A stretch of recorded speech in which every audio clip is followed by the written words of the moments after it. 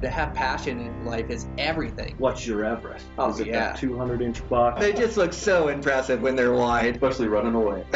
Welcome to this week's episode of Eastman's Elevated. It's like a think tank for outdoor activity. Sounds exactly like my hunting. Just always thinking about it, always trying to evolve it and make it better. Here's your host, Brian Barney.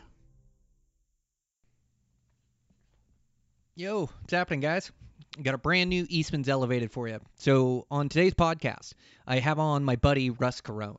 I really like Russ as a human being. He's an amazing bow hunter, and I've had him on the podcast at least a couple times before. I think I had him on Flycast once, but I always keep in touch with him, and I just really like this guy. So we had a great conversation. So this is going to be a bit dated since I killed my moose. I think we recorded this before I killed my moose, so you guys can hear me in the middle of my struggle. But also, since we recorded this, not sure if Russ has released it yet or put it out on his social media. I'll have to check, but he killed a giant late season buck. So a lot of our conversation today centers around hunting mule deer. Killed a great buck in the early season. Then he killed this great buck in the late season since we recorded. Just this amazing deer during the rut. And so we kind of dive into that and just talk overall bow hunting. So it was a great conversation. I really enjoyed it. I think you guys are going to enjoy it too. I want to thank my sponsors for today's show. I want to thank Zamberlan. Man, I love these Zamberlan shoes and boots. They just don't cut any corners. They don't compromise in any of their quality as far as the materials they use, the craftsmanship. I mean, they take each booty, each Gore-Tex booty, waterproof booty, and they test each one in water to make sure every boot doesn't leak. And I've noticed it in my shoes and boots. I've never had a pair of shoes or boots stay waterproof longer than Zamberlan's, but I just love their offerings. They've done a lot of these shoes now, which you guys know I love the lightweight shoes. So the 215 Salute GTX RR is my absolute favorite, but they have a couple that are real close to that. They have the Free Blast, the Anabasis. I've used both of those this year. They've done great for me. They also have like a low height, like a hiking boot that are made out of that same Anabasis, that same Free Blast, and then they also have the lower cut shoe, which I enjoy. As far as a boot, I really like their 320 Traillight Evo GTX, a great lightweight mountaineering boot, and they have all other offerings. Like a lot of these boots and shoes come down to personal preference, and they have so many different options from late season boots to shoes to mid-height boots, and just the highest quality craftsmanship. Just couldn't be more impressed by what they offer. So if you're in the market for some new boots or shoes, make sure to go check out Zamberlan. I also want to thank Mathews, building the best shooting bows, man. That V3X did so good for me this year. And so they just launched their brand new 2022 bow for November. I watched the video on it the other day. I haven't received mine yet, but I can't wait to shoot it. There's some numbers that they're dropping as far as 37% less vibration. Somewhere in the teens, I think it's like 15% less noise. Like already the V3X was the best shooter for me, and to improve upon an already awesome model is amazing. That research and development team is they're just worth their weight in gold. They have the bridge lock technology this year with stabilizers, which is great. A bunch of improvements. I can't wait to shoot one. Like, these things are going to be so forgiving, so accurate. They picked up some performance as well on them. Same riser length as the V3X. Just an amazing bow. I can't wait to get my hands on them. So if you guys are in the market for a new bow, make sure to go check out and shoot that new Mathews. And thanks to those guys for their support of the podcast. I also want to thank Black Ovis. I'm so impressed. It's an internet retail store, and Black Ovis, they have a great name brand. Like, I was checking out their sleeping bags. My buddy Dylan has their puffy pants. They just have a great name brand, as well as carrying all the other top name brands. So whatever you need for your hunts, they have it for you. Make sure to go check them out. You can also save 10% by putting in the code ELEVATED10.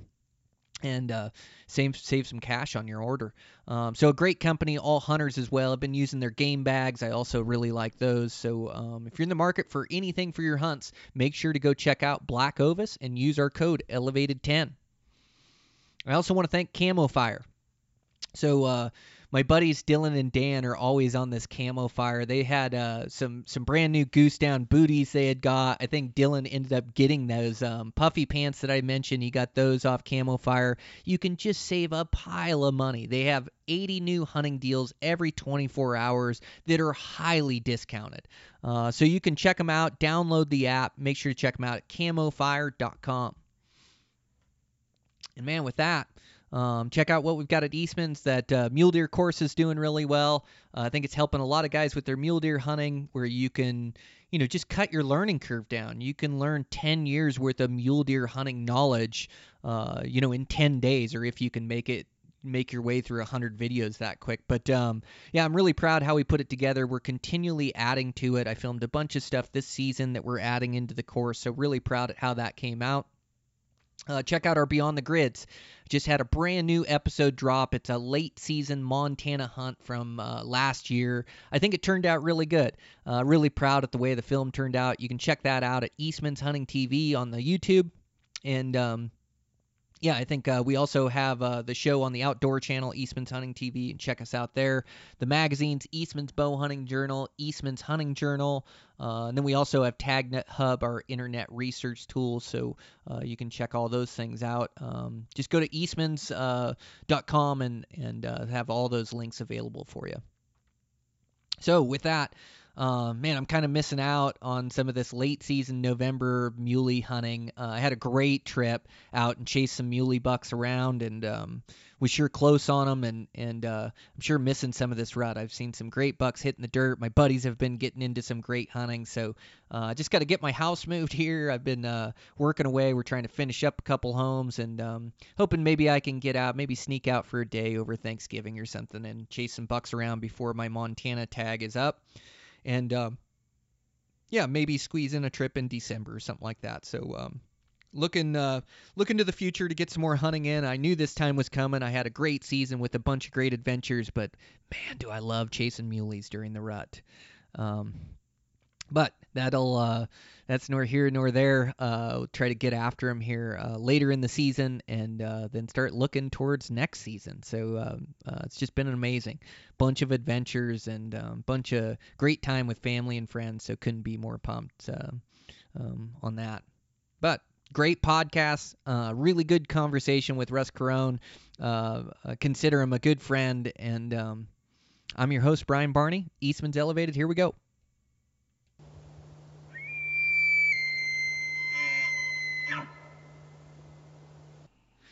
Yeah, that's no fun. I hate seeing the little ones when they're feeling down like that. Yeah, it's rough. So we didn't get a whole lot of sleep, but that's just part of parenting.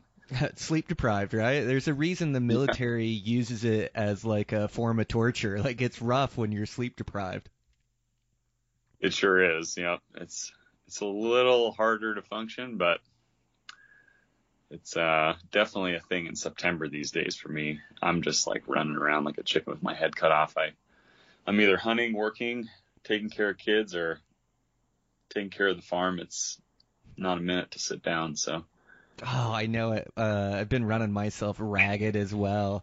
My wife looked at me the other morning and said, "You got some huge bags under your eyes," and I'm like, "I don't doubt it." Like, I've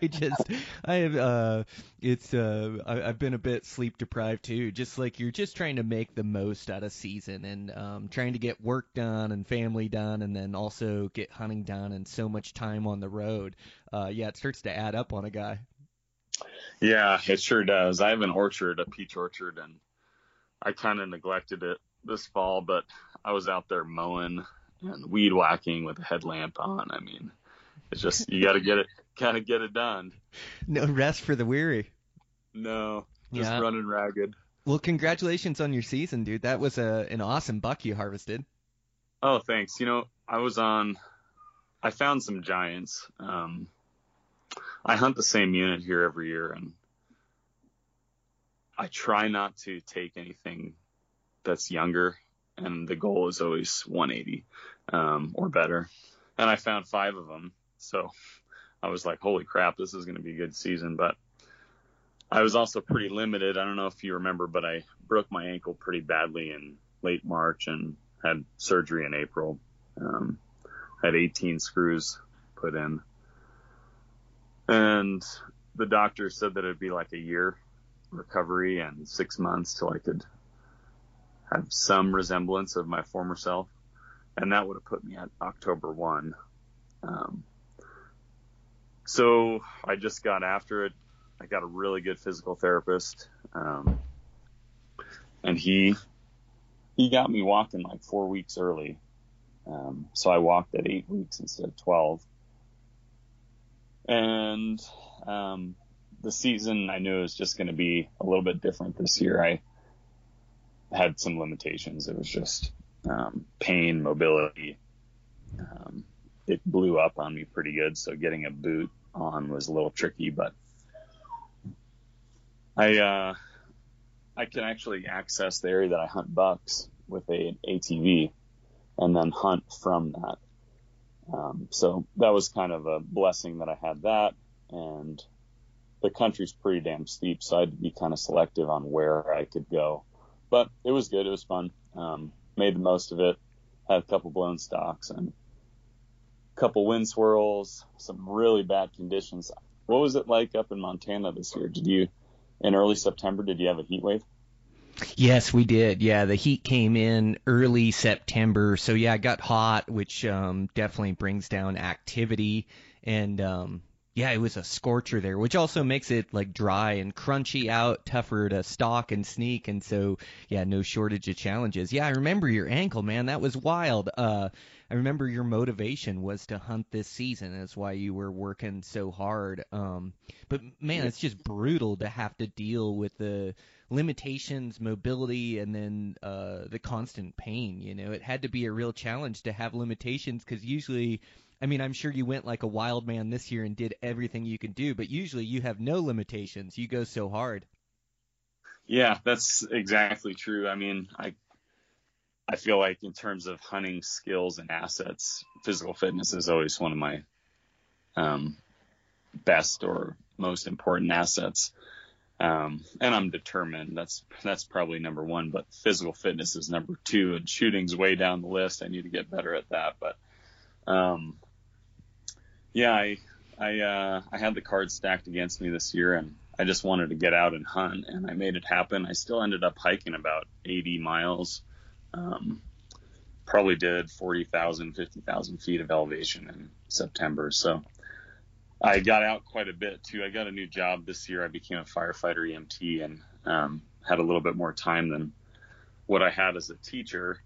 So that helped. I got like 15 days after mule deer, and I hunted elk for 3 days. So a little lopsided on that. I'm sure you feel the same way about mule deer based on everything I've ever heard about you, but I'm just obsessed. So my wife likes elk meat a lot more than mule deer meat, and I ended up shooting a buck and only hunting elk for 3 days. So she's like, dude, would have been nice for you to shoot an elk, maybe spend a little time doing that, but oh, those early season mule deer eat so good with some fat on them too. I don't know. I almost prefer mule deer over elk meat, but you know, I guess it just depends, like, what part of the country too, and everybody has a certain taste they like. And elk definitely eat good. Like, I definitely cherish all my elk meat as well. But yeah, those early season mule deer seem to eat pretty good with the fat on them. Yeah, I agree. I say that all the time to people that raise their eyebrows at me when I say that I like mule deer meat. And they're like, really? These are rifle hunters that say that. They don't like it. And I've definitely noticed that there's a different texture, there's a different taste in November mule deer that I shoot with the bow.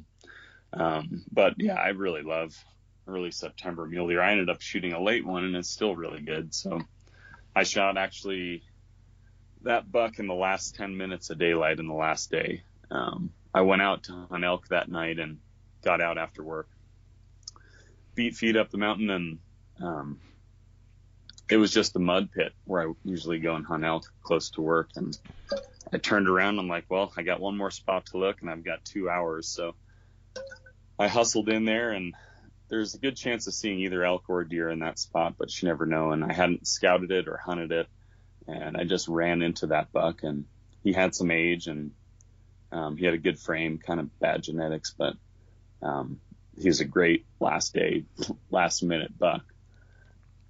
Oh, he was a great buck for any time of the season. Yeah, congratulations, man. I love those big old heavy ones, and you know, part of it too is like the management you put in place, like in the places that you're hunting, like letting those bucks get another year of growth under them is so paramount to like growing big mature ones, you know, and sometimes it's easy to think that we're not making a difference, or to think with a bow, it's easy for me to say, oh, well, a rifle guy will kill him if I don't, you know, but the truth of the matter is there's only so many bucks in each age class, and so every year you can pass them and let them grow up. It's just going to make that area better and better. So have you noticed over the years, after implementing that, you know, your 180-inch rule or your big mature buck rule, that you're seeing more of them? Absolutely. Where I hunt, like I said, there's ATV access, but it's pretty damn steep. So a lot of guys, and I this is maybe a secret that I don't know if I want to say, but in these ATV areas, a lot of people think, oh, there's probably not good bucks there or bulls there because there's just so much motorized traffic. But if you can find an area that's got some really gnarly country attached to that, you can find some really good animals, because those ATV areas attract, I don't want to say lazier people, but a certain type of hunter. And they're not going to get off the ATV trails, but I noticed that they all just hunt off their ATVs and side-by-sides. So I get off those trails and I hunt the really steep country and shale slides and cliffs. And I've noticed over the years, I've hunted there for, I guess, 6 years now, that I will see the same bucks year after year. And they do get bigger, obviously. And that's why I kind of have that limit. And my goal, bow hunting wise, is just to shoot a good Pope and Young mature mule deer, score kind of independent. But in that particular area in this state, I try to adhere to that 180 or better, because I know what's possible. I have a buddy that hunts it the same way, and he shot a 210 this year. 2 years ago, he shot a 195. So they're out there. I saw 2 bucks over 200 this year, and 3 in the 180s. So they get bigger every year, that's for sure. Well, yeah, and your goals seem to match like the possibilities of an area, and I'm the same way. It depends on the tag that I'm going to draw. Some tags that I draw, you know, 150, 160 inch 5-year-old deer is the goal, and something that's going to get me really excited. And then, you know, I'll draw tags where I know I have the possibility of a 180 or a 200 inch buck, and in those areas I'm going to hold out. And you know, I harvested enough bucks to where I don't need to kill one, and to have the opportunity at some next level buck like that is amazing, just to be able to hunt one of that size, you know, or even harvest one, you know. So yeah, I'm the same. And I really agree with you, like in those roaded areas, it's amazing the hunting you can find in roaded areas. In fact, you know, where I killed my bull this year was this roaded unit, and I'm always the one to dive deep into the wilderness, deep into the backcountry, but the competition in there is all the guys you run into are hardcore backpacking guys that are willing to put in miles, or you run into guys with horses that can travel those trails. And so you run into a lot of hardcore hunters, and I find the same thing, that it's like a hidden oasis in this roaded country, which is still big country. And you're right, it's just like human nature is guys get on the four-wheelers or get on the side-by-sides, and once they get on them, they don't really get off them, and they just tend to ride around on those things and try to bugle from those things, or try to glass from those vehicles. And so in turn, it makes for like these great, like little hidden backcountry spots where there are no roads in there, and you can see it on a map, or you can see the country that doesn't have any roads in it, and then you disappear into the middle of that country, and I don't run into nearly the competition or the hardcore hunters in there. It seems like I have it to myself or on my own. And I've been implementing the same tactic you're talking about, but I'm gonna do it even more so. Like, it's amazing the quality hunting that I can find in that roaded country. And not that you don't have good hunters in there, not that you don't have guys that'll go hard. There's just fewer of them. It seems like it's the crowd that country attracts, and the backcountry guys don't like to go there because it seems like there's a lot of hunting pressure.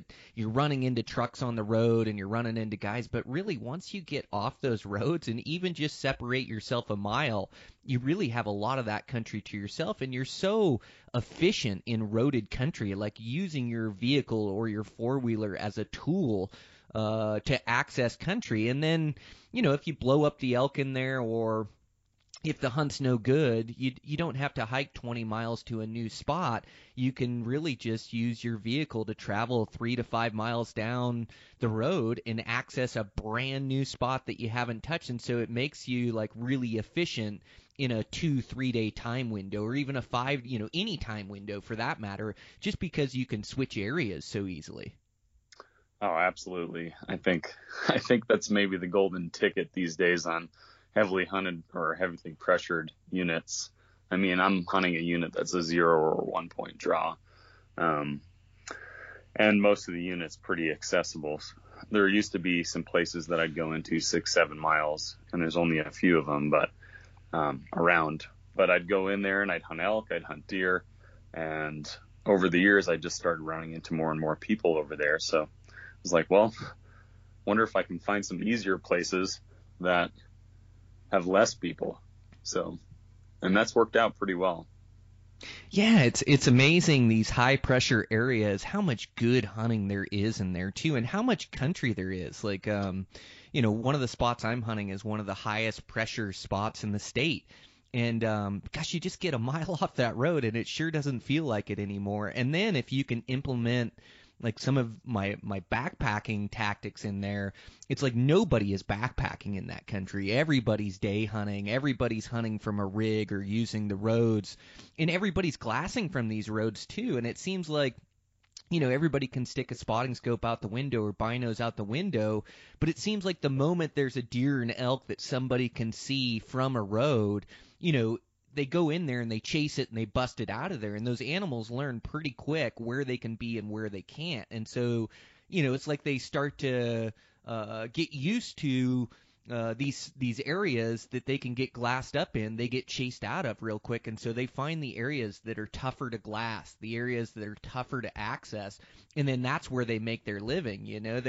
They're pretty crafty and such great instincts, and they just feel that human pressure. They know humans are predators and we're after them, and so if they get bumped out of a spot, it's almost like they realize they don't want to be in that spot anymore. And even high pressure deer areas, I've noticed that definitely the mule deers, those big bucks, their guards down during the rut, but I still find that a big mature 4, 5, 6-year-old deer, he's not going to be right in the middle of all this roaded area. Like, sure, he can make a mistake and you can catch a big buck in one of these spots traveling, looking for does. But for the most part, I find that these big bucks, they find rutting grounds where they don't get pressured, where guys don't get into, and then they rut the does in that area. And so, I think it's like a great tactic in this today's day and age of hunting is to find these high pressured spots or these spots that have good access. And then if you're just willing to get out and hike and put on the miles and get in between some of these roads or find where these animals are pressured too, you can just find some dynamite hunting.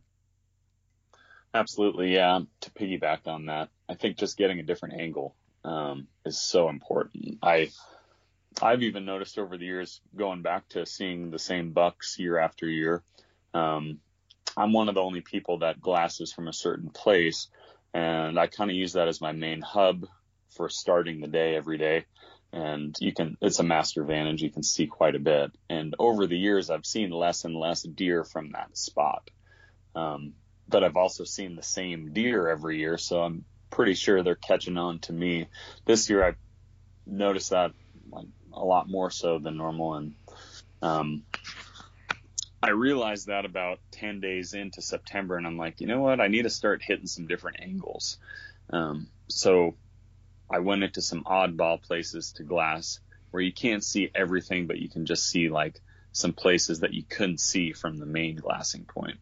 And also just a little bit more secondary living, especially that time of year. So that panned out pretty well. I found a 200-inch buck, maybe a little bit bigger. He was about, I think it was 700 or 800 feet off the top from where he was in the summer. And he was living in a shale slide and in a place that you couldn't glass other than from one particular spot. So I made a stalk on him. I dropped in, and it was like 2 miles away. So I looped around, dropped in on him, and I was kind of an idiot. I sat way too close to him. The vegetation's pretty crunchy up there this year.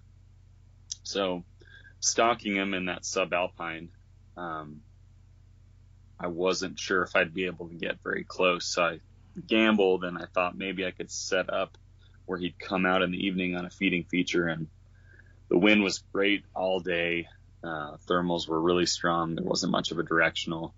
And I figured that if he came out before the thermal switched, that I had a really good chance. And if the thermal switched, I'd back out a little bit. Well, he came out right when the thermal switched, like they like to do, and caught me, busted me at like 120 yards, and never saw him again. But I wouldn't have found him if I didn't look from a different kind of oddball type of place. I had to look through some trees on a dark timbered slope, 45-degree slope, and had to hike down into it and turned him up. So yeah, I think that's just huge, especially in the country that I hunt. Yeah, absolutely. Like, some of these areas I'll hunt, local guys will see my truck, or they'll see me hunting a drainage, and they think, oh, I know where Brian's hunting. I'm going to hunt in there for elk or for deer. He's hunting a good spot. But a lot of it isn't the location that I'm hunting. It's how I hunt it.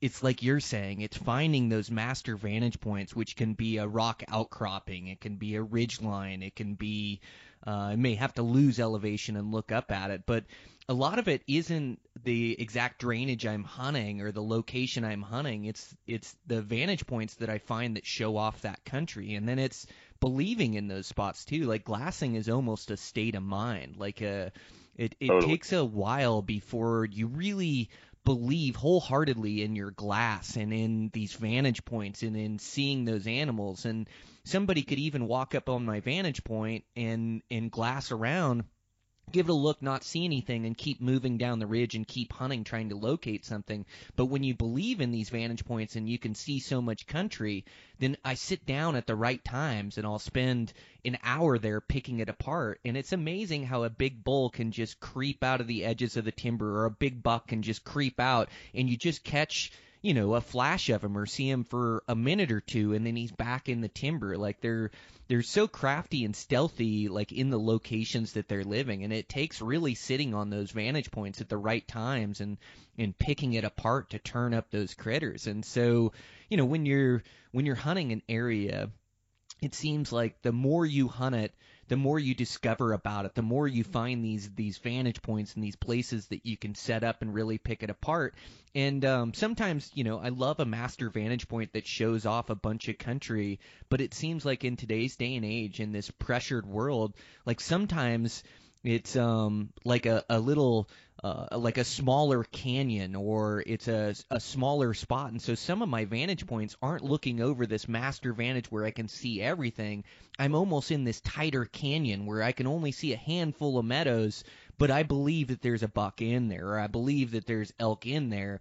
And looking at these smaller spots, not as many guys, you can't see the master vantage point, so it's a bit tougher to sit there for a long period of time looking at a smaller spot. But do you find that as well, that you're finding these deer or these game animals like in these smaller locations and smaller drainages where it's not always a master vantage point? Yeah, after the first weekend, I feel like that's almost always the case.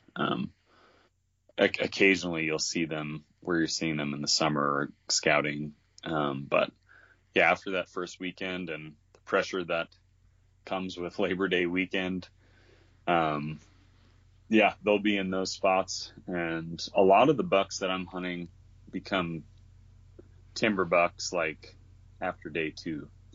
And this year was pretty rough for me because I had the first 8 out of 10 days off in September.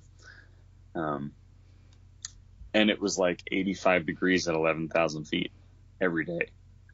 The bucks were feeding at first light, and they'd work their way into the timber at first light. So if you didn't catch them within that first 5 minutes, they're in the trees. And then you couldn't stalk the trees because there's no wind, and it was like walking on potato chips.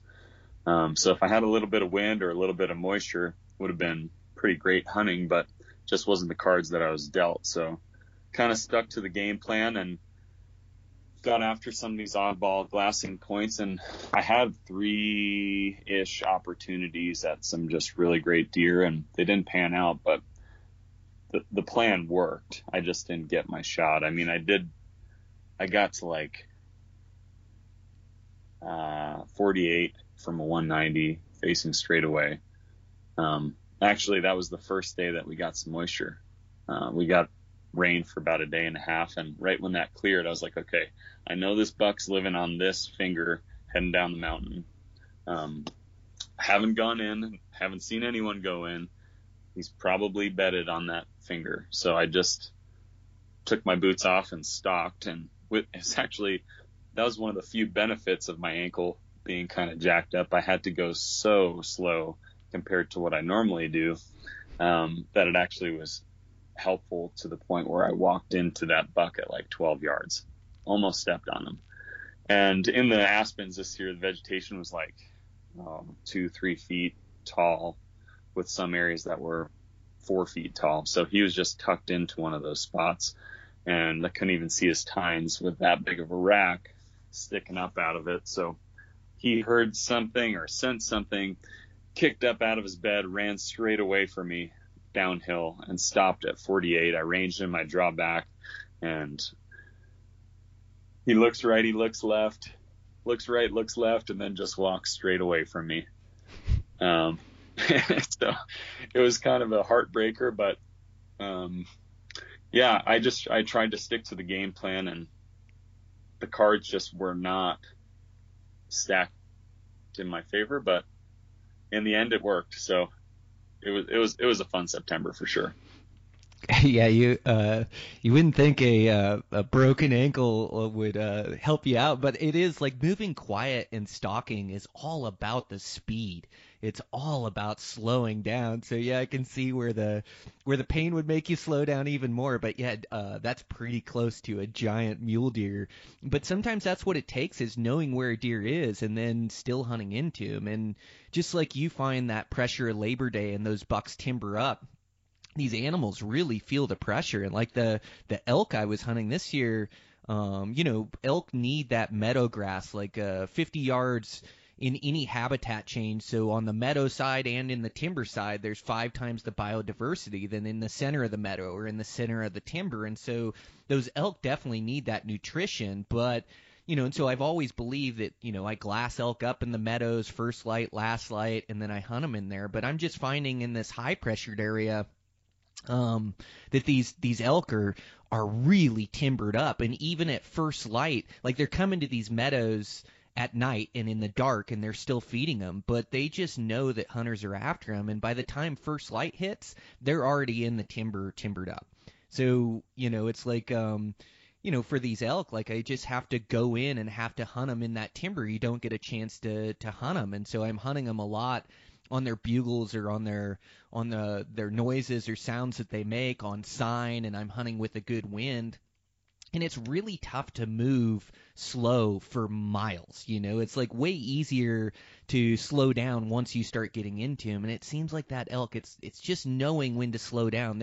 There's a time you have to keep up with the herd and try to follow them to where they're going to bed. But then when you start getting close, you have to really slow down and see those elk before they see you. And same thing with still hunting a mule deer, like as they get into that secondary living, and I've noticed that they're getting into it earlier and earlier. Like there's hunting high country mule deer has become so popular that there's a lot of bow hunters that are looking to harvest big bucks. And so I've noticed that these bucks are dropping their alpine behavior, this lax summertime attitude. They're dropping it way sooner. Like they, instead of being like September 10th and they shed their velvet and start dropping to secondary living, like they feel the pressure. If the season opens September 1st, they start to feel that pressure September 1st, 2nd, and 3rd, and they're already dropping to this secondary living and living in a lot of timber.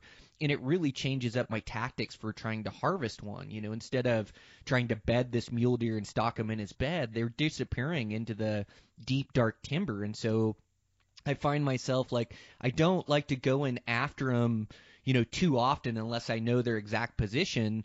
But it's forcing me to like go in and hunt the edges or hunt him in the evening when he's coming back out, like knowing the timber patch that he's in and trying to play that timber patch.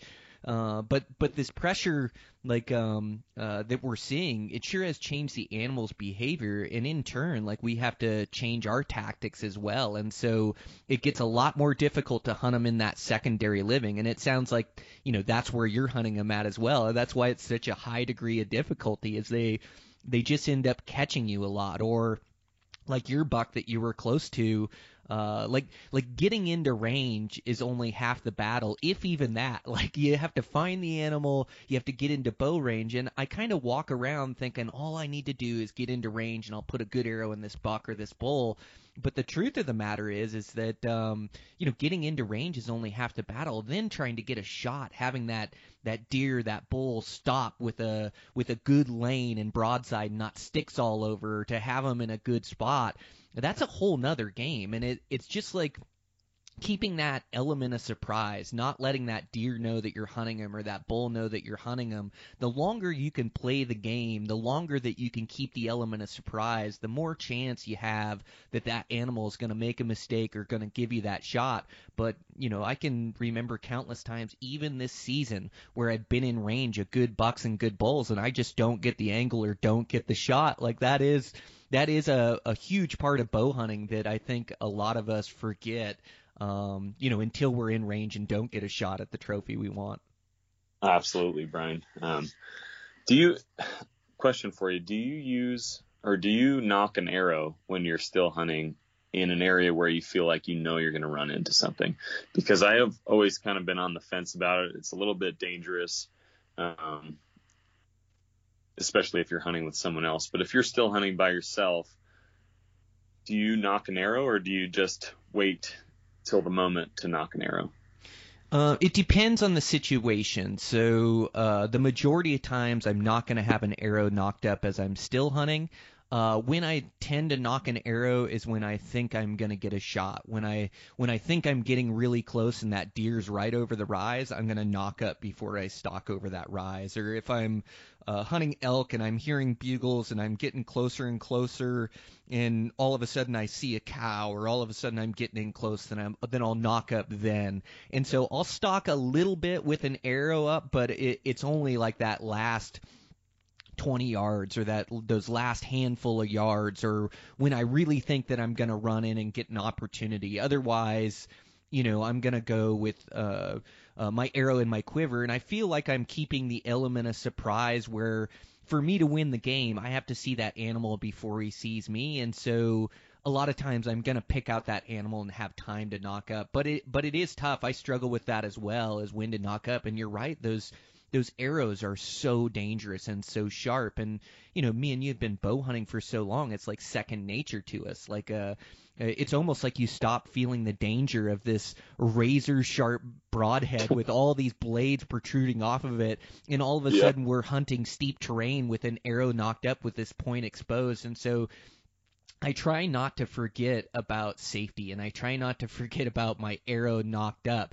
And you're right, like I've been hunting with guys before where they're knocked up following behind me, and all of a sudden I don't feel safe, where it's like, hey, you got to put that arrow away, like you're walking right behind me, or one trip you could stab that into my calf. And so I try to be cognizant of my safety with those arrows, because I just know how dangerous they are. But you also want to be ready for opportunities. So I'm knocking up when I think I'm going to run into something, or when I think I'm getting close, or when I think I'm going to get a shot. What about you? Yeah, I do the same thing, especially for elk.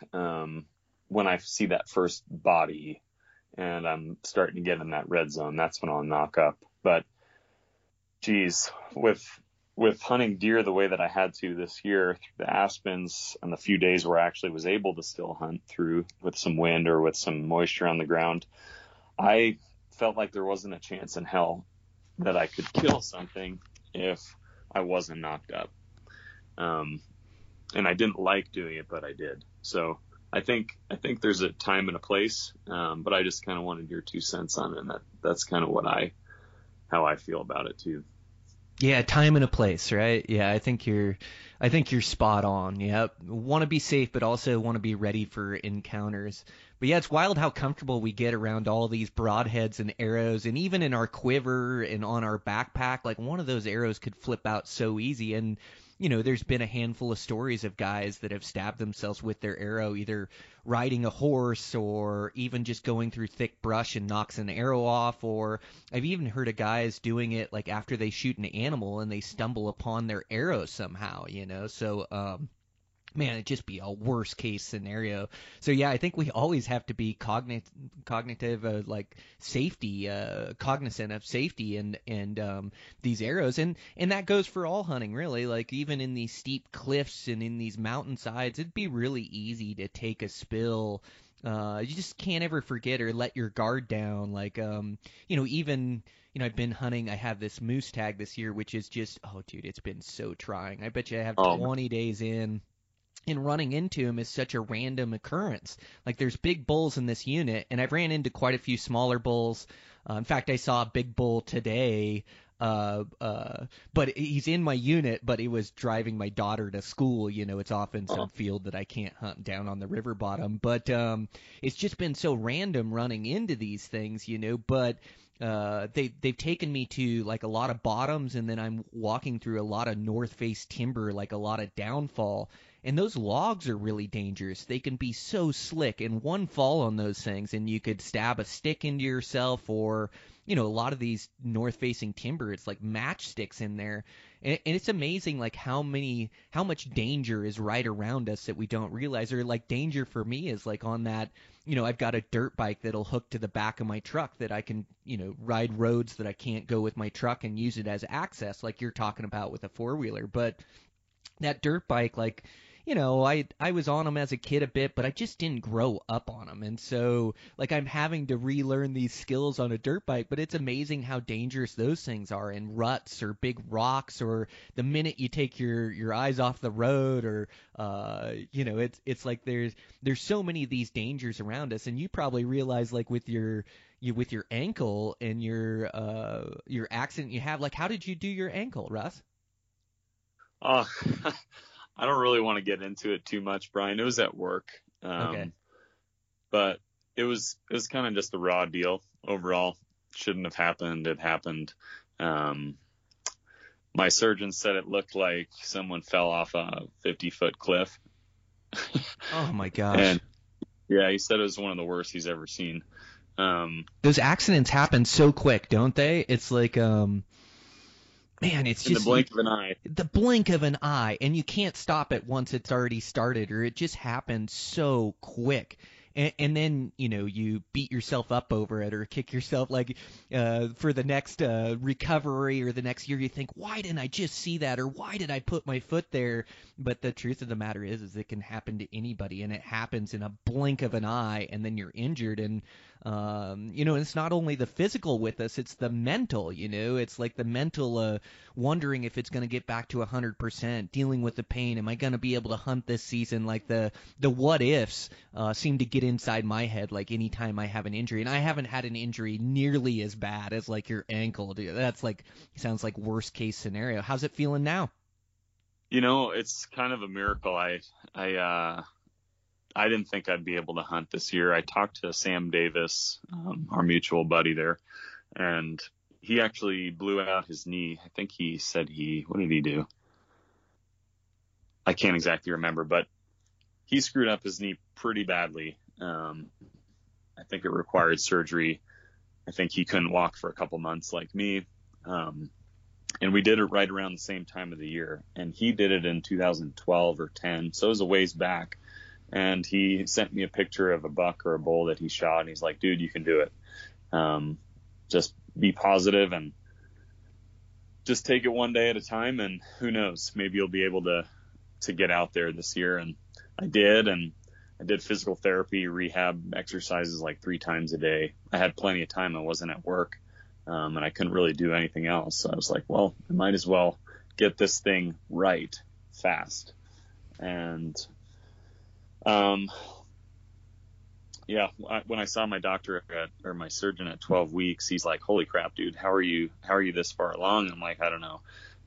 I was a college athlete, so I have a pretty good understanding of my body and my limitations, how far I can push myself. So that helped, but I think I had a really good surgeon, really good physical therapist, which I didn't have a good one at first. I had a dude that was a really nice guy, but he's really outdated in his methodologies. Like, I don't think he stayed up to date at all. So I got a different one, and it was night and day, and started making progress tenfold compared to the last one. And so just being really proactive and being positive with myself, because it was pretty frustrating in the beginning. I really didn't get out of bed for 2 months. So Sam helped. Another couple buddies that I have gave me some similar stories, and I've been injured before, nothing like this, but just powered through it, and I'm way ahead of the game, so I feel pretty blessed about it. It's amazing the human body, like our ability to recover. I remember hunting with David Wise, like he's the 2-time Olympic gold medalist, and then won silver this past season. Yep. And he does like the half pipe skiing. And I remember sharing a hunt with him, and I remember he busted his femur, like the big one in his leg, off the half pipe. He came down on it and snapped it. And gosh, I remember his attitude and mental fortitude and the pain he was going through. I remember we hunted Hawaii and the lava rocks, which you've hunted before. Yep. But he was just hunting the roughest, most rugged country, and he had limitations which he's never had. He's an Olympic athlete, and to watch him persevere through that injury, not only on that hunt but also in the future, like meeting up with him the next year and seeing him fully recovered. Like, the human body is amazing, and I've had like back tweaks or back injuries, and it takes a long time for the body to heal, almost longer than we think. Or like, one of the worst knee injuries I had was an IT band, which is like this intense pain on the outside of the knee. Every step you take, every downhill, every stair you're on, the roofs hurt so bad. I remember I injured it, and I just wouldn't give it time to heal. I'd give it 2-3 weeks where I wouldn't run or I wouldn't work out, and I'd start feeling guilty, and it'd start feeling better, like pain-free, and then I'd go do a run, and I'd re-injure it, and I'd have to start the process all over again. It was so frustrating, and this went on for 6 months before I finally just had to give it like a couple months to heal up. And I was able to build it up stronger than it's ever been, and I've never dealt with any injury on that knee again. And it's been, 10 years since I've had that one. But it's amazing the human body's ability to heal itself. It just takes time and rest, and it's like the one thing we don't want to give it. But, it's also like your physical therapy was probably the key to you getting back so early and being able to hunt the woods. Is just like the working on the ankle and the surrounding muscles of that had to be so tough, man, because it's like you just make such small gains day by day. It's like the long duration of things that gets you there. Oh, you there, Brian? Mm-hmm. Yeah, I got you. Oh, I think we cut out there for a second. Oh, gotcha. Yeah. The progress is slow for sure. And I think a big piece of it is mental too. I'm not trying to sound too hippy dippy, but I was really negative in the beginning. I was like, I'm not going to be able to hunt this year. This is the worst year of my life. Can't take care of my farm. I can't do this. I can't do that. And I didn't make any progress. And I know in that initial phase after surgery, you're not going to make much progress, and then things start progressing down the road. But once I had like a little bit of a mindset change, I don't know if it was coincidence or not, but things started happening. And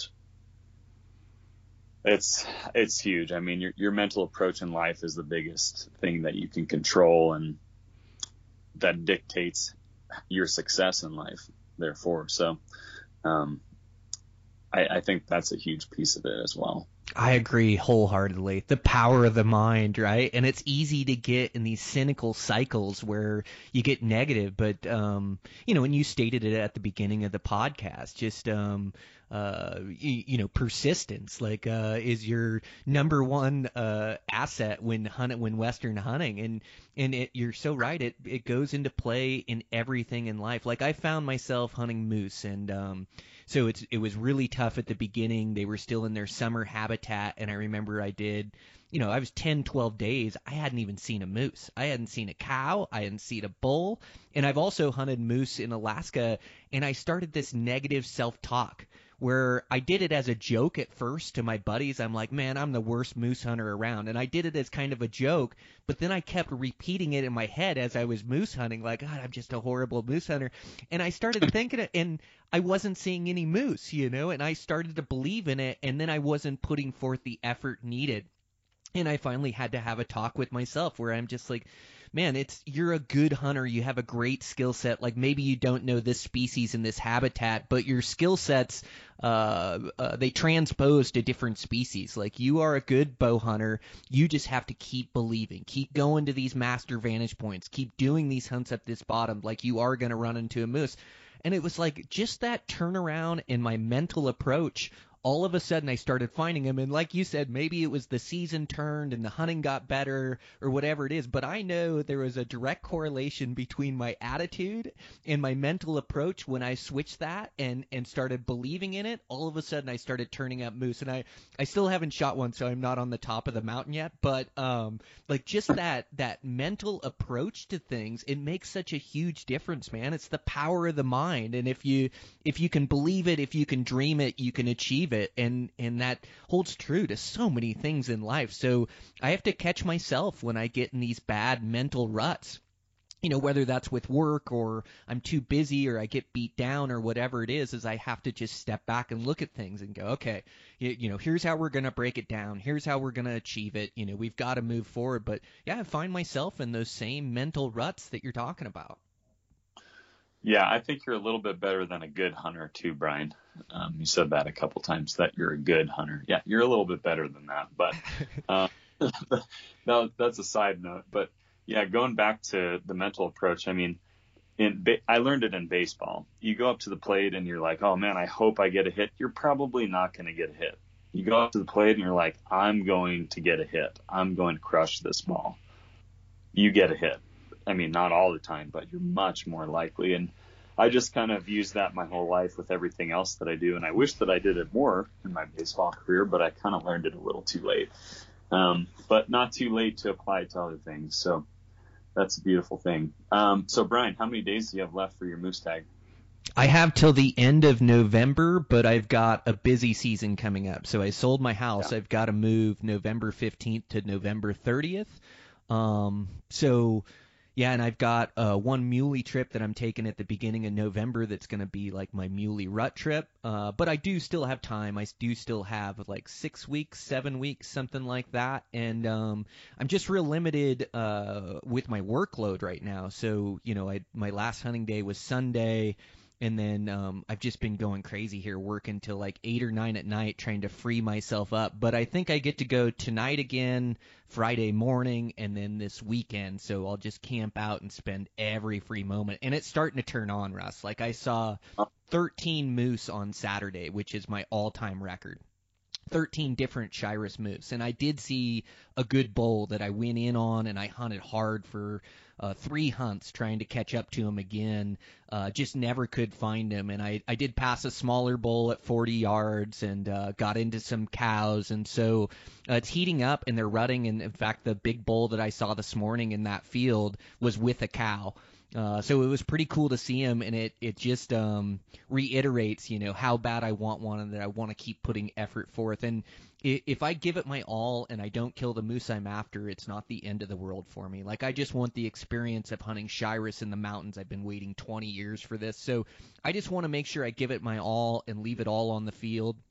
And yeah, I think it's going to come together. And during this period, it's wild because I had like a buddy that was out elk hunting. Actually, I've had a handful of buddies that have stayed with me and that are elk hunting. And so from my vantage point where I was glassing moose, I saw a good 6-point bull one day. And so I told my buddy, I said, hey, I saw a 6-point bull up here. Go in here, hunt this spot in there.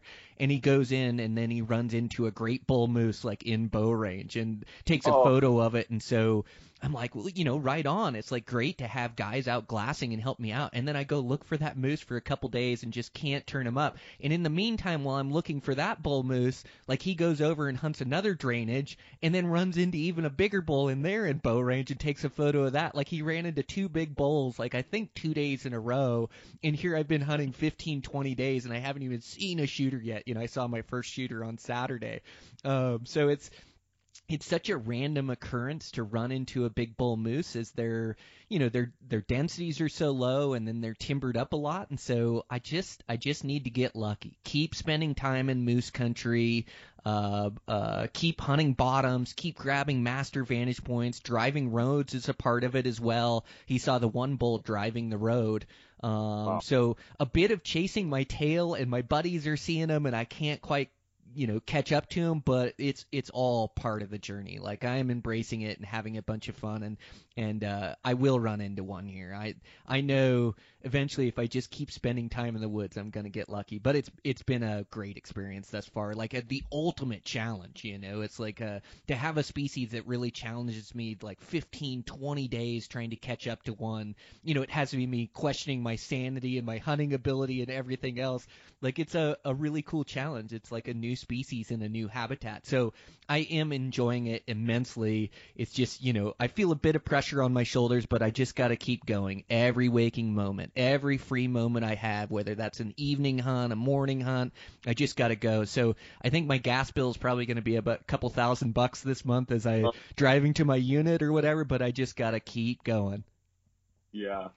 So the weight of a amazing tag like that must be a little bit heavy on the shoulders, but it sounds like you have a really good approach. I've actually never drawn anything that's worth talking about.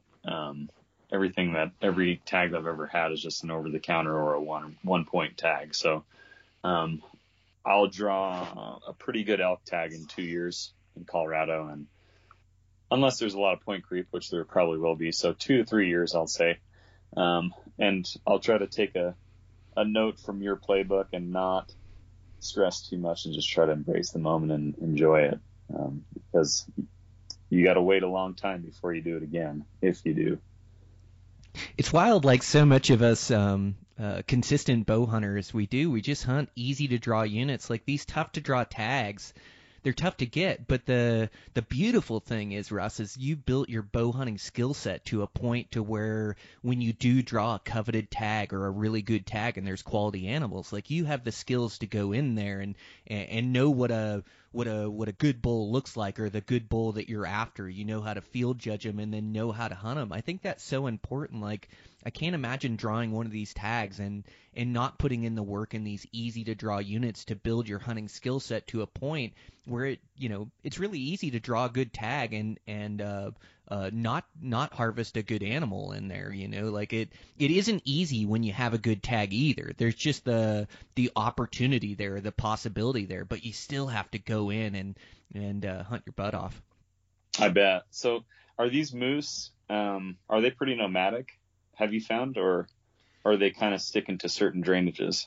Yeah, they're pretty nomadic in their summer range habitat. So earlier September, they were really holding to the drainages that they lived in, and now the rut's really kicking in, and so they're really nomadic and moving. And so I don't see a moose I haven't seen one in the same place where I've seen one prior yet. So like you see a bull in one spot, it's like you got to go for him or try to catch up to him because he won't be there tomorrow, or he'll be moving country. So yeah, they do seem pretty nomadic right now. Oh, that's exciting. I mean, definitely sounds like a challenge that you're up for, and I have no doubt that you'll get one, or at least have an opportunity. Yeah, that's it. That's what I'm working for sure. Yeah, it's been really fun, and it's cool to look at a mountain range different. Like I've looked at this mountain range to hunt elk, but moose locations are just different. Moose vanages are different. I've learned a ton, and they run bottoms more and more wetlands and willow country. I'm only seeing them like the first half an hour of light, and then they're pretty well timbered up, and so doing a lot of still hunting and yeah, it's definitely it's challenging me to my core, which is a really good thing that's going to improve my hunting skill set. Whether I kill one or not, I'll be better for it. I'm sure. So have you ran into any elk or bucks that you probably wouldn't have found if you weren't hunting moose in those locations? Absolutely. Yeah, I mean, I killed my bull in this mountain range due to summer scouting in there for moose, and then I knew I had the moose tag, so it was like the only unit I wanted to spend time in. And so, yeah, I ended up killing my bull in a brand new spot. I ended up finding a drainage that was really good elk hunting. My buddy Dan killed one in there, and then even this late season, some of these vantage points, I'm finding good 6-point bulls that are unpressured, nobody hunting them, and so it's like, yeah, I'll be back to this spot. Even if I don't have a moose tag, I'll continue to hunt this range. So, man, I have learned a ton. And I did turn up a batchy herd of 6 mule deer bucks the other day. I thought about going for them. I'm just so driven on this moose that I want to spend all my time. But I did turn up some bucks on the top of this range, so I know where those things are at. So, yeah, I have learned a ton about this range and a ton about hunting elk in this range. So yeah, I'll definitely be using a lot of the information I gained while hunting these moose. That's pretty cool, man. Yeah, I kind of figured you'd say that because especially mule deer, like you find them in all different elevations on the mountain, and I've found some in some low PJ stuff that are just giants, but it'd be so hard to hunt them that I don't even really bother. But it's cool to know that they're there, and then I can go find sheds later on too, which is kind of neat. But right on, dude. That's a heck of an experience you're having there. God, super fun. Yeah, I got the tag, and of course it came in my busiest year in history, where I'm building a personal house. I've got to move out of my house. I've got 4 other ones I'm contracting. Like, I took a lot of work, but it's a blessing whenever I get it. And so I wish I had the whole season, but it's just not in the cards right now. So for me, it's like every free morning, every free evening, every weekend. Work late into the night to get things done so that I can hunt for the next day or the next couple days. So, yeah, it's been trying, but just like you were saying, like with your recovery or with your hunting, a big part of it for me is just keeping my head in the game and doing what I can do, control the controllables, and let the cards fall where they do. But yeah, man, it's been super fun. What about you? You got a late season hunt this year? I do. So I didn't, like I said, I didn't shoot a bull for the first time in a long time. I was just so focused on bucks that, and also, I mean, on another note, my ankle probably wasn't ready to pack out 100 to 150 pound loads in the beginning of September. So there were a few bulls that I just passed up because of where they were and my limitations physically, which is totally new to me because anytime I see a decent bull, I'm going after it. So, and even if there is a really good mule deer buck that I'm trying to kill, I'm an opportunist. So it was a little bit different not going after some bulls this year, especially early, but I didn't end up killing a bull. I got pretty close. I passed up some mediums, some small medium raghorns, and I got a good look at like a 310 to 330 bull, and he kind of ruined me. So that's the only bull that I wanted to kill. And that's a huge bull. It's a huge bull. Because most of the bulls that you see where I live and where I hunt is like 240 to 280. 280 is a big bull. So 310, 320, 330, like you're getting up there. And when I saw him and I'm like, oh crap, now how can I shoot that raghorn that's at like 30 yards? So he ruined me. I didn't end up killing him, got close. Wind swirl just didn't pan out. So I need to get an elk. I've got a cow rifle tag, and every year I shoot one on like day 1 or 2, but watch this be the year that I don't, and I only have 2 days to hunt it. So that's coming up early November. And then, so that's kind of a meat mission. And then I've got a mule deer rut tag, and I can actually get 2. So last year I had a crazy experience out there in the prairie, hunting mule deer in the rut. It's kind of nuts how difficult that hunt is. It's probably the most difficult hunt that I've ever been on. Like you said, I hunted in Lanai for Axis, and that was a challenge. But these deer, I mean, there's 30 of them. 30. We talked about this last time I was on the podcast. 30 to 40 deer between the couple bucks and the 25, 30 does that they have, and it's wide open country. There's no vegetation taller than a yucca, so you're crawling 90% of the day. And I actually got a bursitis on my knee last year. It blew up like a balloon from all the crawling that I did on my knees. But I did find an 8x8 symmetrical buck, and he was on the younger side. He was like 4, and if I find him this year, he'll be incredible. But I was hunting him mostly, and there's another really big buck in that group, but he had pretty terrible genetics. He was a 3x3 with 22-inch G2s, and he's probably 12 inches wide. Just a funky 325-pound deer. And they were kind of rolling in the same area and competing for does, and I could have killed that 3x3 plenty of times. Never did get an opportunity to shoot the 8x8, and they ended up fighting one night. My cousin was with me. I was on a stalk for the 8x8. I was in this little cut, so I couldn't see anything, and he's up above, and he can see everything happening, and they're fighting, and that huge 3x3 pins the 8x8 4 times to the ground, rolled them multiple times, and the next thing I know, my cousin texts me, and he's like, yeah, the 8x8's kind of just trotting off, getting the heck out of here. I'm like, oh, God. And the 3x3 we found the next day dead in a ditch about 100 yards from where they fought. It was one of the crazier things that I've experienced hunting mule deer. But didn't end up killing one because the one killed the other, and then the other one ran off. So I'm looking forward to that. If you can't gather from my excited talking about it, but I'm really hoping I can find that deer from last year because he's just going to be a giant. So I've got that hunt and the cow elk, and that'll pretty much wrap it up for me. So that is wild, that buck fight, man, to experience that. Like a lot of times you see him posture, or you see him move, but it's rare to catch an actual fight. And when they go for it, it is all out chaos. It's not like testing each other out. They are trying to kill each other. I've seen like one really good mule deer buck fight where the buck had got the other buck pinned to the ground and was just tearing him up. But that's wild that they killed the 3x3. Do you see where he was stabbed at? So surprisingly, there's not a hole on him. So like I said, I didn't really get to see it. My cousin watched the whole thing, and he was so dumbfounded by the intensity of it that he didn't even think to video it. And he had a really good camera up on that knob, so he definitely could have, but he was just like, I think his jaw was on the sand. So that night, the 3x3 at the end of the fight, I kind of backed out, and then I saw where they all were.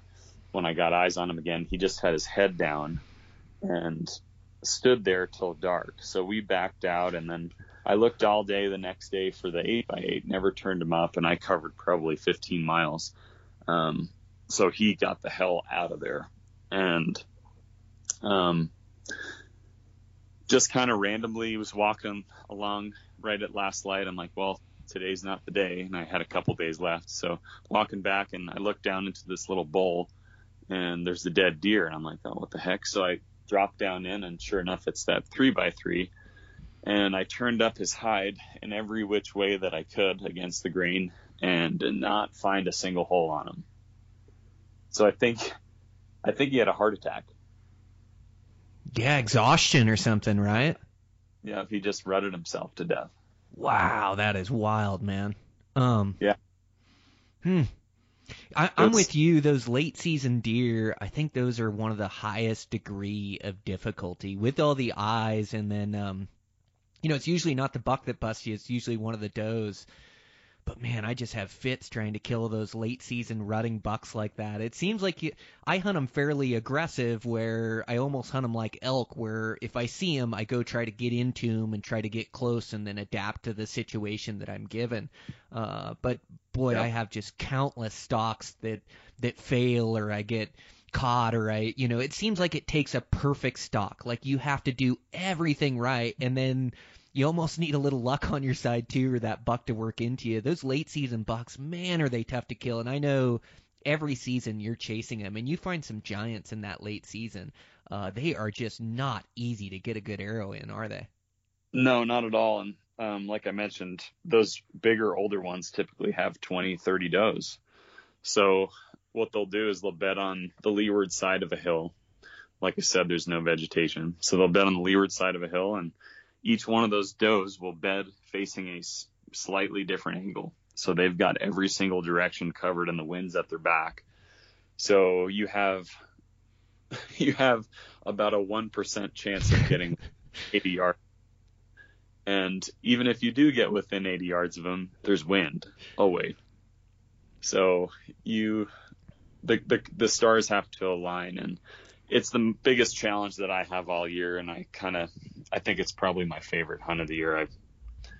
I'm in the game every day, but I've had a couple years where I haven't even drawn back my bow. So yeah, likewise. Those things are so difficult for sure. It takes a perfect stalk. It really sharpens a guy's skills as well, chasing them. It's like adapting to the situation you're given, and so you rely so much on your hunting instincts to see them before they see you, to adapt to that situation, to know what you can get away with and what you can't, to keep playing the game as long as you can to hopefully get a chance at them. And sometimes you're trying to cut them off, or they go over a hill and you're trying to race to that hill to catch them. There's so many factors that come into play, but really it's just those hunting instincts, and it really sharpens them and makes me better for everything else I hunt. But they are no easy feat, man. They are so difficult. But I'm with you, as I think it's one of the funnest hunts I do. Like, hunting the rut is just action, and some of the stuff I get to see with a bow in my hands in that late season is just absolutely incredible. And it seems like that muley rut lasts quite a while too, starting off late October, the first part of November, and then gosh, it'll go midway through December, and then you can even chase it January down south. So I just absolutely love that season and see some great bucks. They're really tough to kill, but man, is it fire. Totally. My standards aren't as high out there because the genetics are kind of hit and miss. Like, you'll find some really bad genetic old bucks, and then you'll find some of those ridiculous deer like that 8x8 that I found last year, and they're living in the same area. So you either have really good or really bad. So I'm basically looking for a Pope and Young buck with some age to it, and you can actually kill 2 bucks where I hunt. So I probably should have killed that 3x3 that I had lots of opportunities to kill last year, and then I probably would have had a good chance of killing that 8x8. And I could have got both of them, but it didn't pan out. I think I actually texted you. I was 90 yards from that 8x8. He was bedded down with a couple does, and he had 4 does.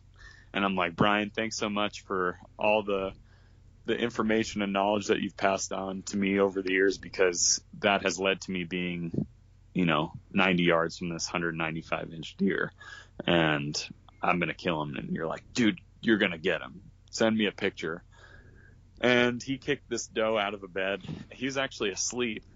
This is a question I have for you. So he's asleep, head on the ground. The does are asleep, no wind, 90 yards. As good of a shooter as you are, you don't have to answer this, but as good of a shooter as you are, if you had him broadside at 90 yards asleep, would you stand up to your knees and shoot him? 195-inch deer. Man, that is that's a tough one, right? It's a little bit longer than I want that shot for sure. Yep. Man, I think the smarter play would be to be patient and to wait for a better shot like you did. Like, gosh, if I was 10 yards closer, I'd probably put one in them, or 15 yards is about all I'd need to really feel comfortable.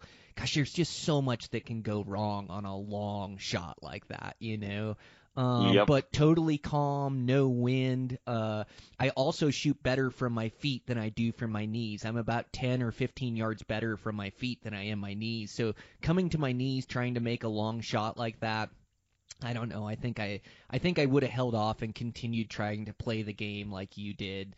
I just think that it's just too much room for error for me, and like I think, it's easy to sit here and say that. I don't know what I would have done in that situation, but I definitely think I would have sided with what you did. I would have kept playing the game and looked for a little bit better shot on them. Yeah, that's kind of how I felt about it. I mean, the day before I went on that hunt, I shoot a lot, and I went to our 3D range locally, and I shot like 3 arrows at this moose that's 100 yards, and I put all 3 of them touching on the heart. So it was like I dialed in, and that's in the back of my brain, and I'm like, oh my God, like I'm so good right now. There's no wind, and they're all asleep. And I couldn't make a decision, and I ended up just waiting him out. Well, he ends up standing up, kicking a doe out of her bed, and the doe runs straight away from us. Just like, and the other 3 does are like, wait, what's going on? But she just ran dead ass away from us as fast as she could. And he followed her, and that was that.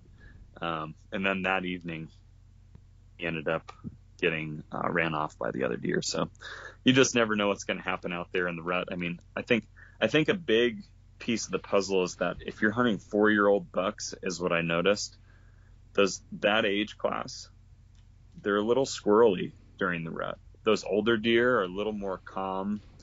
They conserve their energy more, but those 4-year-olds, they're just revved up and ready to go. And I mean, I'm looking for 4 or better, so I'm not really even concerned about the 2, 3-year-old deer. But starting around that 5-year-old, 6-year-old mark, I think that's a little less likely to happen, where you're going to get a buck just chasing a doe that's pretty calm.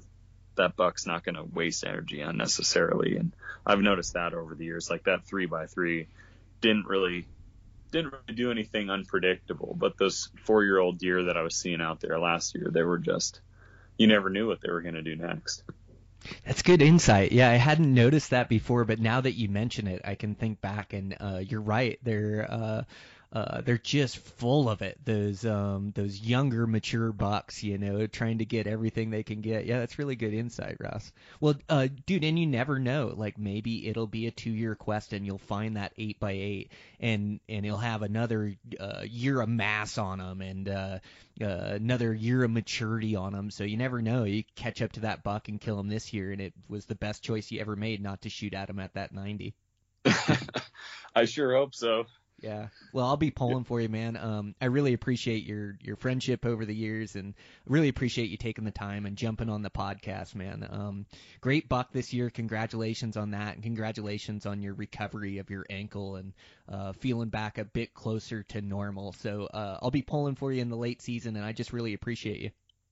Thanks, Brian. I feel the same way, and you're a heck of a guy, and you're a great role model for a lot of young guys like me, although I'm not that young anymore, but guys that are younger than you and older than you, you're a great, great role model. You live the right way. You take care of your family, you work hard, and you follow your passions. So it's a beautiful thing. No, thanks so much, Russ. You're the man. Let's keep in touch, and we'll talk soon. You too, man, and good luck with that moose. Thanks so much.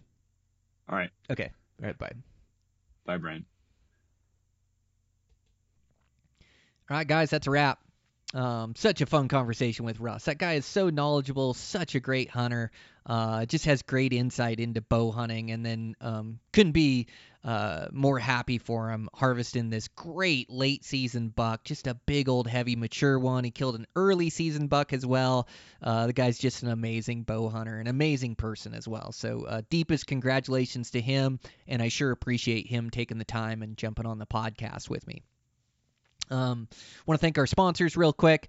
Want to thank Matthews. Go check out that new bow. I can't wait to get one in my hands. Man, those things look amazing.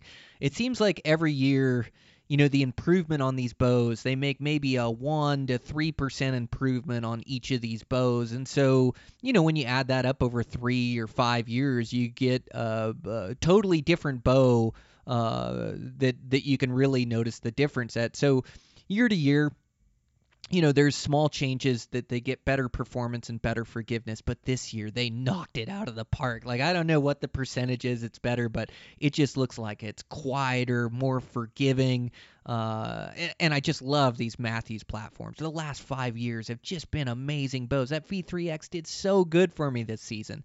So impressed by it. So get out and shoot one of those things. Can't wait to get one in my hands. Also want to thank Zamberlan, just the highest quality boots and shoes, and all these new offerings in these lightweight shoes, under 2 pounds per pair, waterproof. Man, me and my buddies have been hunting in these things nonstop and putting in a ton of miles. I just absolutely love them. But again, a lot of footwear comes down to personal preference. They have all different types of boots and shoes. Make sure to go check them out. They're producing a great product. Also, check out Black Ovis, great name brands. Also have all the other top name brands, great shopping there. So make sure to check them out if you need anything for your upcoming hunts or need to make any upgrades. And also check out Camo Fire. 80 new hunting deals every 24 hours can really save you some bucks on some top-notch gear.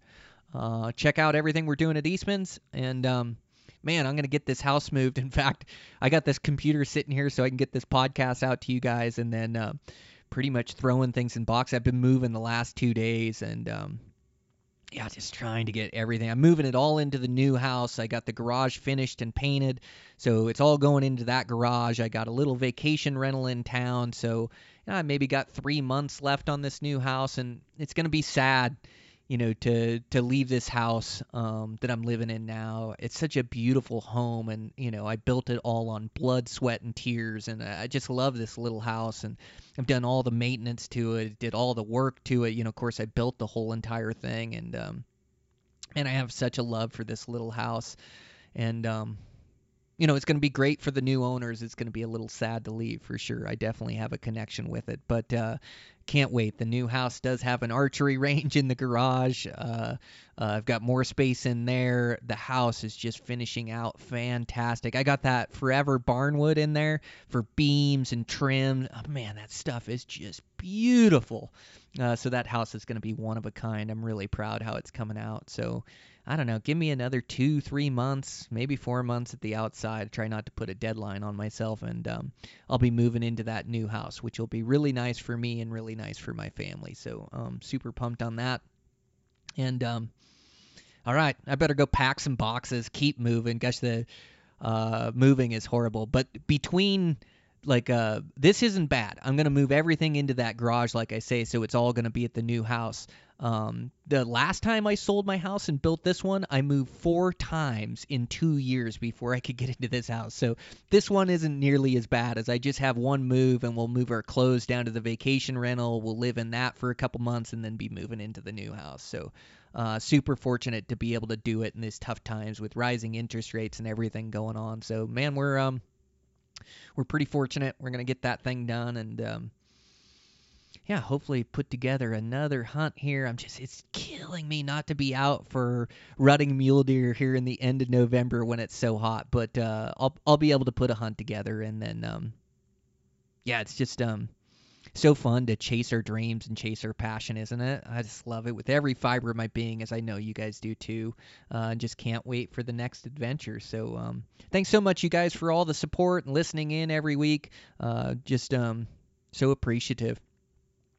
Be able to make my way in this hunting industry, and so man, I really appreciate you guys. Appreciate you listening in every week, and congratulations on your season to your guys that have sent me photos and pictures, and man, it's just we're students of the game, constantly improving, and it's that's why we love this game so much, or why we love this hunting in the backcountry so much. So we're all kindred spirits here. We have a great community, and just really appreciate your guys' support. Oh, make sure to go check out that new Beyond the Grid, Eastman's Hunting TV on YouTube. really proud at how that film came out. It's hunting the Badlands and chasing some good bucks around, and took me a couple different trips, one with my buddy Dylan and then one with my cameraman. I had little Joe out there, Josiah, and he filmed it for me, but just like mind-bending how far you can hike out there. And it was all backpack hunting, carrying everything we need on our backs, and that's just an amazing trip. I'm really missing out not doing it this year. In fact, my dad just was out there with my family, and I couldn't make it work. I had some stuff come up, some like a family emergency that I had to take care of here. So I couldn't make it out there with my family, which I really regret. But Dad ran those guys out there. Dad ended up shooting a buck out there, and but yeah, they were hunting out in that same country that I love. But yep. Keep plugging. All a guy can do. Okay, I got to go get moved, you guys. Thanks again. I appreciate you. We'll check in with you next week.